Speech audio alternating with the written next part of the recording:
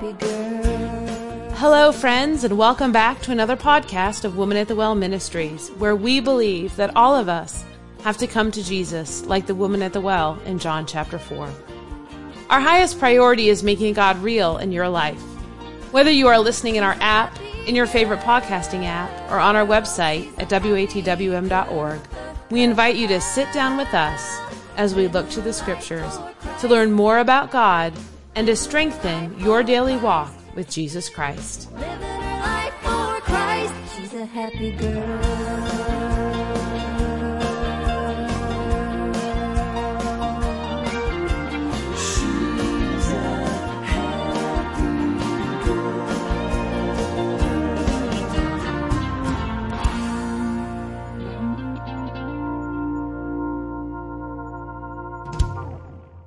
Today is another day to praise the Lord and shout to the heavens about how great the Lord is and how wonderful his name is.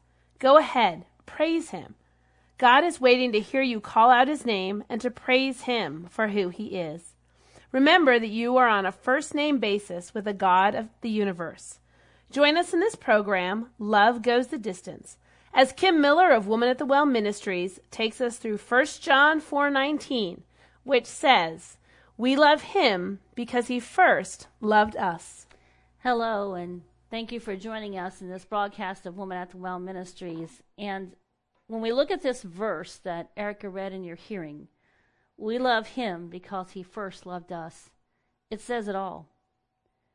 How could we not love a God who gave so much for a sinful, wicked person like each of us? The Bible says that all have sinned and come short of the glory of God. And then he says, "For whosoever shall call upon the name of the Lord shall be saved." And then he says, if we confess our sins, he's faithful and just to forgive us our sins and to cleanse us from all unrighteousness. Let us pray. Our kind and most gracious dear Heavenly Father, Lord, I want to tell you that I love you. I want to thank you for all that you have done for me. I want to thank you, Lord, for going the distance to Calvary, Lord, and I want to thank you for not stopping there, but that each and every day you fill my life with your presence, that you knock on my heart's door and that you invite me to spend the day with you. I pray, Lord, that you would strengthen me and that you would use these lips of clay and that as these words go out, it would penetrate the hearts and minds of all who listen. Lord, that it would bring them to the saving knowledge of who you are and that it would bring to their minds the love that you have for each of us. Lord, that it would encourage them and inspire them and motivate them to spend time in your scriptures, to spend time with you in prayer. Lord, to grow in their relationship with you and to realize that each and every day you want all of us. Lord, I pray that you would help us to give all of ourselves to you, that you might use us to your glory, that we might lift you up in our lives, that we would draw all men unto you. And I pray, dear Heavenly Father, that we'd be a light for this lost and dying world, and that if they follow our footsteps and they walk after us, Lord, that they would find you. I pray that our speech would be seasoned with salt, and that it would be filled with grace, and that we would be ever found doing what you'd have us to do. Lord, thanks for going the distance. And I pray that you would help each of us today to strap up with the Holy Spirit, to fill up with your presence, that we might go the distance on this earth, that we might run the race towards the prize of the high calling, that others may see you in us. In Jesus' name we pray. He went the distance. He went the distance. If you recall, he was in the Garden of Gethsemane and sweat as drops of blood were coming down his forehead because he knew exactly what the cross meant. He was willing to go the distance, but he wanted to make sure that each and every person would understand who he was and that his love for us was what was required because he was required to hang on the cross of Calvary. He wanted to know that there was no other way, and he was committed that if there was no other way to pay for our penalty of sin, he was willing to go. And he did. You see, he didn't just have a plan. He was the plan. And he wasn't just committed to doing it. He brought it to fruition. And at any time that he was on the cross of Calvary, he could have called 10,000 angels to destroy the world and to set him free. But had he done so, without shedding the blood, there is no remission of sins.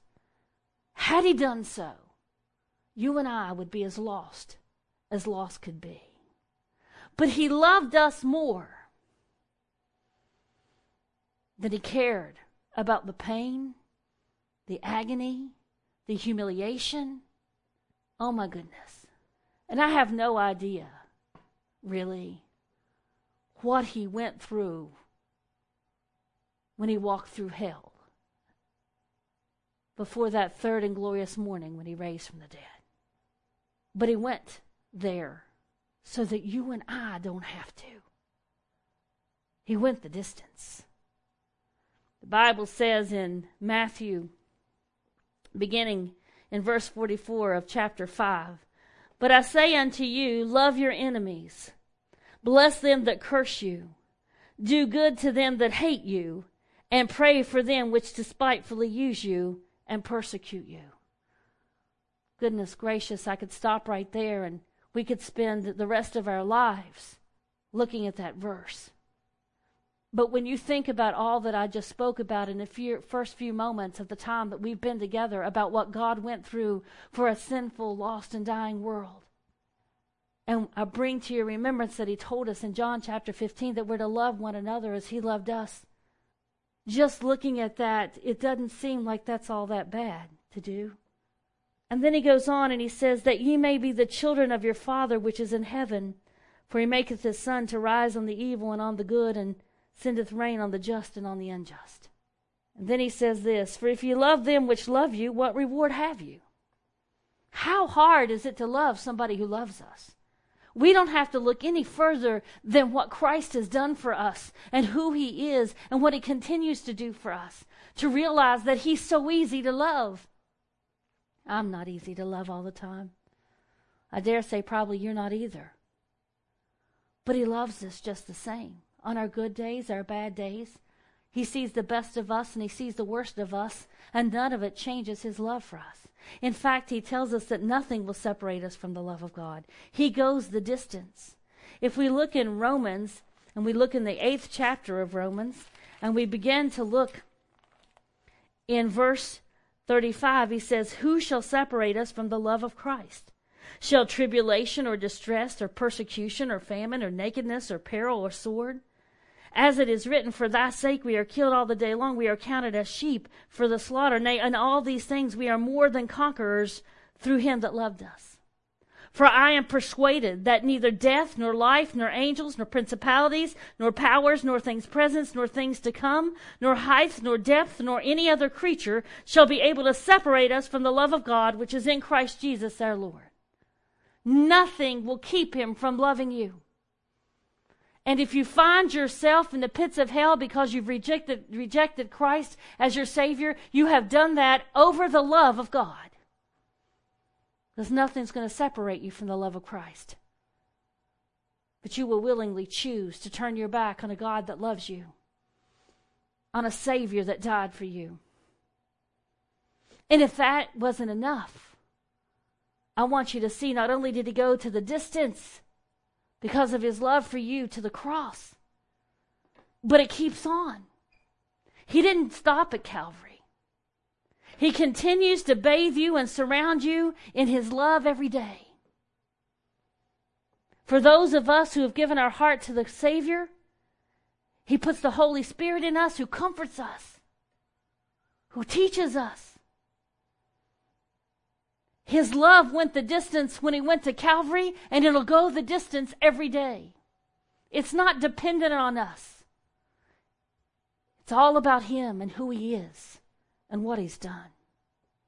The Lord loves us, and there's power in his love. He can change a vile sinner and wash them white as clean. The power that we have each and every day to endure the things that we endure is through the grace that God gives us. He endured the cross. And in this world, we have to pick up the cross and follow him. But he bore the cross alone. I bring to your remembrance that even God had to turn away from Jesus when he was on the cross because he couldn't look upon sin. And because Christ loved you so much, the Lord God never has to turn away from you, because when he looks at you, he sees the blood of his Son, and his blood of his Son washes away all of our sins. So though Christ endured the cross alone, you and I don't have to take one single step alone. You and I walk each and every day hand in hand with the King of Kings and the Lord of Lords. You and I are given the power of Christ to strengthen us. In fact, Ephesians says, according to the power that works in us, we can do exceedingly abundantly above all that we ask or think. He goes the distance, and his love will enable us to go the distance. There's power in him. Because of his tremendous love for us, we can love others, even the ones who've done us wrong. You see, we will have never sacrificed what God sacrificed when he sacrificed his Son. We will never give what Jesus gave when he gave his life. Tempted like as we are, yet without sin, he walked in this world knowing that it was going to end on the cross. And you say, well, he knew he was going to rise. Yeah, he knew he could raise again. He knew he was God, and he knew he was man. But he still endured the cross, understanding all that it was going to cost him, because love goes the distance. And you can trust that, and you can bank on that, and you can put your faith in that, and that is comforting to know. And as Christians, we can draw upon that love, and we can draw upon that strength, so that when somebody's hurt our feelings a little bit, we can pray for them and ask the Lord to give us the grace to continue to love them. When someone has done us wrong, we can go to the Lord and we can pray for them, and we can ask him to give us the grace and the mercy that we would still be able to be a godly witness in front of them, and that in us they may see him, so that they may be able to understand who God is, and God can be glorified in us if we just come to him. It's easy to love those that love us. It's easy to love those who treat us well. But true Christianity is seen in those who love those who have not treated them well, and those who have not done the right thing against them. My friend, we are to love as Christ loved us.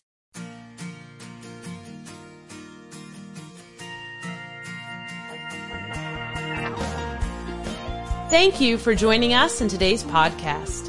You can visit the show notes for quotes from today's podcast and scripture references. We pray today has been a blessing, and we encourage you to reach out to us through our app, our website, or our Facebook page. You can find our app by searching for Woman at the Well Ministries in your app store, or through our website at watwm.org. We're on Facebook at facebook.com/watwm. If you visit our website, you'll be able to subscribe to Bible Bits, a daily devotion written by Kim and delivered Monday through Friday by text message. Women at the Well Ministries is a non-profit organization dedicated to serving our Heavenly Father, and it is through your loving and generous support that our ministry continues to bless others. To learn how to partner with Women at the Well Ministries, please visit our website. Thank you to the gospel group Fudge Creek for letting us use their hit song, Happy Girl. We greatly appreciate your prayers. We are praying daily for our listeners. Remember that God loves you. You are loved.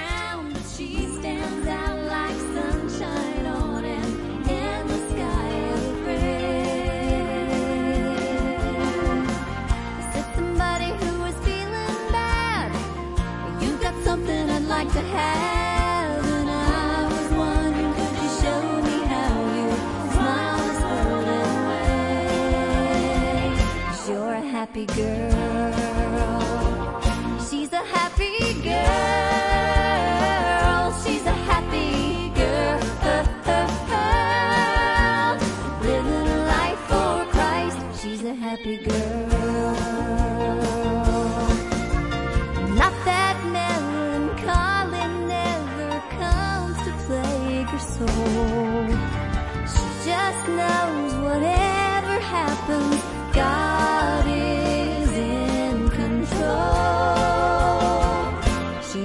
happy girl.